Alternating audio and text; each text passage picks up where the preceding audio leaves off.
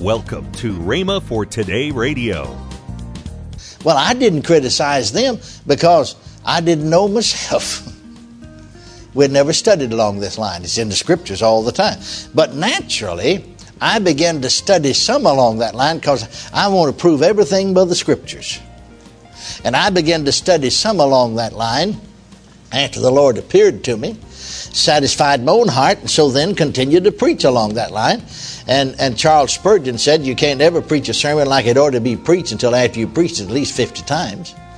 And so the more you'd preach along that line, the more light you'd get and the more you would see. But after the Lord spoke to him, and I wrote it down here in this very room, study further.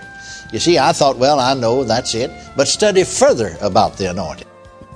You're listening to Rhema for Today with Ken and Lynette Hagin. Today we continue the series, The Healing Anointing by Kenneth E. Hagin. Stay tuned as we listen to this powerful, timeless teaching. Also, later in today's program, I'll give you the details on this month's special offer. Right now, here's Kenneth E. Hagin's message. I began to minister then with that same anointing. Well, I got off into the process of time ministering, and actually I knew what was happening without anybody telling me. I knew it by the Spirit of God. And then the pastor I was holding revival for, because we dismissed a few nights for this convention that was going on in our area, see. And so one of the other pastors there in the same town where I'm preaching for another fella, you know, he don't like this. Because you claim to be anointed. Because the healing power of God, you see, is flowing out of you and through your hands into others. And so he called a special meeting of the committee, you know, and he said, I think we ought to just call him in and talk to him and just turn him out for claiming to feel the power of God in his hands and claiming he saw Jesus. Well, everybody on the committee, you see, I asked one of them later, you know, and he told me, see, everybody on the committee, I'd preach revivals in every one of them's church. And so when he presented his whatever, every one of them spoke up and said, we're all 100% in favor of calling Brother Hagin in to see if he'll hold us another revival. Amen. And they went on to tell him about healings that took place in their church. Well, I remember this, that man, I have no animosity. Actually, he came, shook hands and said, I want to say one thing to you, about you. You've left a good taste in every pastor's mouth you preached for. Boy, I'd been into it if I hadn't, wouldn't I? But you know, after all, you don't have to go around advertising a lot of things. If you'll just live right, and if it's really so, the Lord will back it up. Are you listening to me? Amen. And so then I remember I was preaching in another state in the process of time, a couple of years later now. See, one of these happened one year, and then this other happened next year, and then the next year, run right back, the same thing. I'm in another state, you see. And I remember the pastor said to me, and you see, I was just, in my early 30s. And this pastor was, well, almost ready to retire. He was a grandfather.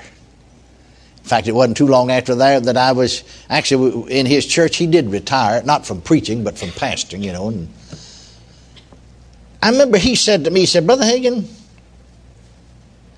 you know, God tried to use me the same way he's using you a number of years ago. I had almost identically the same kind of experience you did 30, 40 years ago.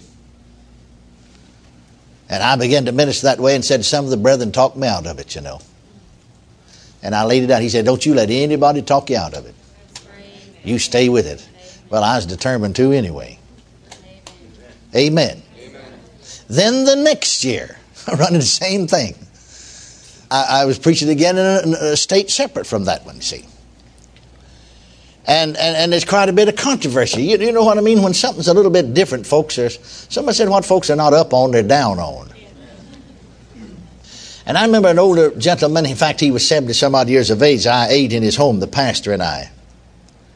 And I remember he said to me, Brother Hagin, and this man had come up, actually, I talked to him, I asked him questions because I'd never never met anybody that I could ask these questions to. Because, see, this man was a young man, John Alexander Dowie, who brought the truth of divine healing almost single-handedly back to the church in 1875.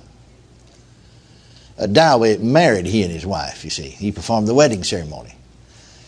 And so he said, I've been in healing ministry, you know, I started back there with Dowie, back before the turn of the century. Then I was there at the outpouring of the Holy Ghost in the beginning, you see.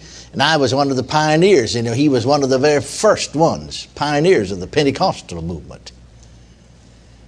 And he said to me, Brother Hagin said, God tried to use me the same way he does you, and I'll let some of the brethren talk me out of it. He said, don't you let anybody talk you out of it. I don't care who they are. He said, I'm still an official, you see, with this particular full gospel denomination. But don't you let any official, anybody talk you out. You stay with it. You're right on the beam. Well, a man of that caliber, of his caliber, I had great confidence in. But thank God for the privilege just simply to obey the Lord. And when you do, of course, the devil will throw up every roadblock he can. Are you listening to me? Amen.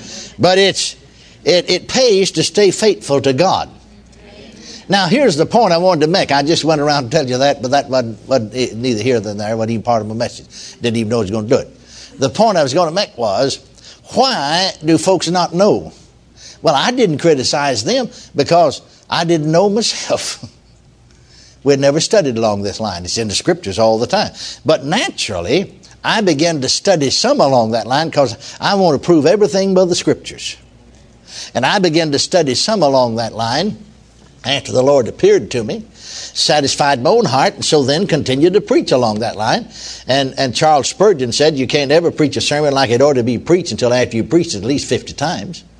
And so the more you'd preach along that line, the more light you'd get and the more you would see. But after the Lord spoke to me, and I wrote it down here in this very room, study further.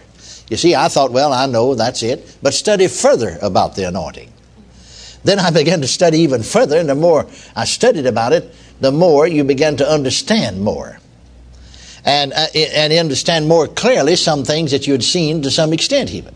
So let's go back and notice some things about this anointing or this healing power that Jesus was anointed with,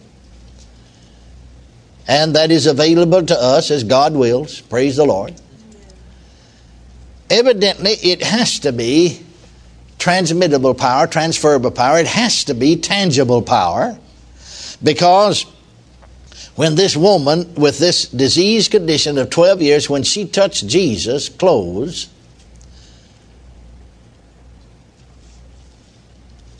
Jesus was aware of an outflow. The woman was aware of a reception, the reception. And she was healed, praise God. Now, the healing is a fact. But now then, here in this case particularly, there are two things mentioned, two ingredients. And that is faith and power. Jesus knew immediately in himself that power, the Greek word is dynamon, D-Y-N-A-M-I-N, had gone out. But he said in the 34th verse, daughter, thy faith has made thee whole. Thy faith. Whose faith did it? Her faith. Thy faith has made thee whole. Now, I want you to notice in all these other instances, though it's not mentioned, yet you can see it there.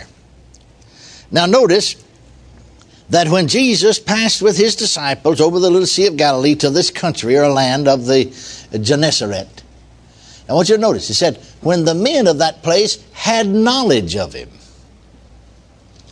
See, just because he came and they saw him, they didn't start gathering up the sick and the diseased. It says, when they had knowledge of him, they did it. When they had knowledge of him, they did it. Well, I wonder what they had knowledge of. He must have said to them the same thing that he did here in Luke. He must have read from them, the Old Testament, it's the only Bible they had. He must have read from Isaiah, and he must have said to them, the Spirit of the Lord's upon me, because he's anointed me to preach the gospel to the poor. He has sent me to heal the brokenhearted, to preach deliverance to the captive, recovery of sight to the blind, to set at liberty to them that are bruised, to preach the acceptable year of the Lord. In other words, because he told them, they had knowledge then that he's anointed. They gathered up the diseased people, and they besought him to touch him. As many as touched the hem of his garment were healed, every one. It's said concerning this woman here with the issue of blood, when she had heard of Jesus, she came in the press behind and touched his garment. Doesn't it? Jesus said, daughter, thy faith has made thee whole. When she had heard of Jesus. Now somebody told her Jesus. What did they tell her, do you suppose? Well, I'm sure there's one thing. They told her he's anointed. Amen. He's anointed by the Spirit of God to minister. And she believed it. Now, I remember I was preaching in March of 1971 in Tyler, Texas, in the old Carlton Hotel there, the grand ballroom of the Carlton Hotel. And after ministering one night and inviting the sick come to, after we'd sent folks to be saved, to the prayer room, well, I noticed this lady, she's sitting right there in front of, she was sitting just as close to me as that lady is there with that green sweater, that blonde-headed lady with the glasses and the green sweater there. And when I call for folks to come, you know, a healing line, as we call it, to lay hands on her, see? Now, she's no further than that. Others are way back there, you know, back further than you are, because it's quite a large room. She couldn't get up. She's trying to get up, and her husband, well, this older man, I just assumed his husband, found out, well, trying to help her up, and she couldn't get up. Finally, one of the ushers helped, and the two of them got her to her feet. And then with the two of them, she had a cane in one hand, with her husband on one arm and the usher on the other arm, just coming no further from there to here, the whole line, all the way across, wider room than this, standing. We just had one line, but for the simple reason that everybody could stand all the way across. And everybody's in place, coming from everywhere, and she's still out there 3 or 4 steps yet, with them helping her. Now, that's how crippled she was, how slow she moved. See? Finally, they got her down here, and I had folks to move over, you see, so she could get in there. You're listening to Rhema for Today with Ken and Lynette Hagin. This month's special offer is the newly released 4-CD series, The Healing Anointing by Kenneth E. Hagin. In this series, Kenneth E. Hagin examines the healing anointing at work in Jesus' ministry.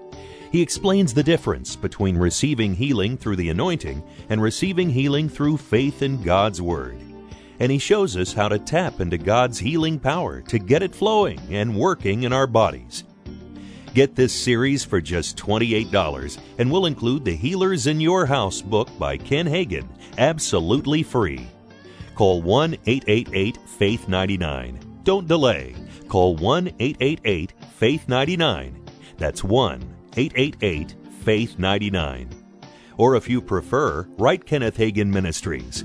Our address is P.O. Box 50126, Tulsa, Oklahoma, 74150. Don't forget, for faster service, order online at rhema.org. That's rhema.org. Now, let's join Ken and Lynette Hagin. Well, I want to thank all of you that have been helping us by being partners and sending in a monthly contribution every month. It helps this program to keep going around the world, and we want to thank you. Attention ladies, the Kindle the Flame Women's Conference is fast approaching. Have you made your plans yet to be here? Well, what are you waiting on? Go online now to rhema.org and register for this dynamic conference this September 27th through 29th. Featuring conference host Lynette Hagin, Patsy Caminetti, Donna Pickens, and Susan Rich. It's girl time and God time. Don't miss it. Don't miss it. Go to rhema.org now. Go to www.rhema.org now. Tomorrow on Rhema for Today, we continue with the teaching by Kenneth E. Hagin, The Healing Anointing. Thanks for listening to Rhema for Today with Ken and Lynette Hagin.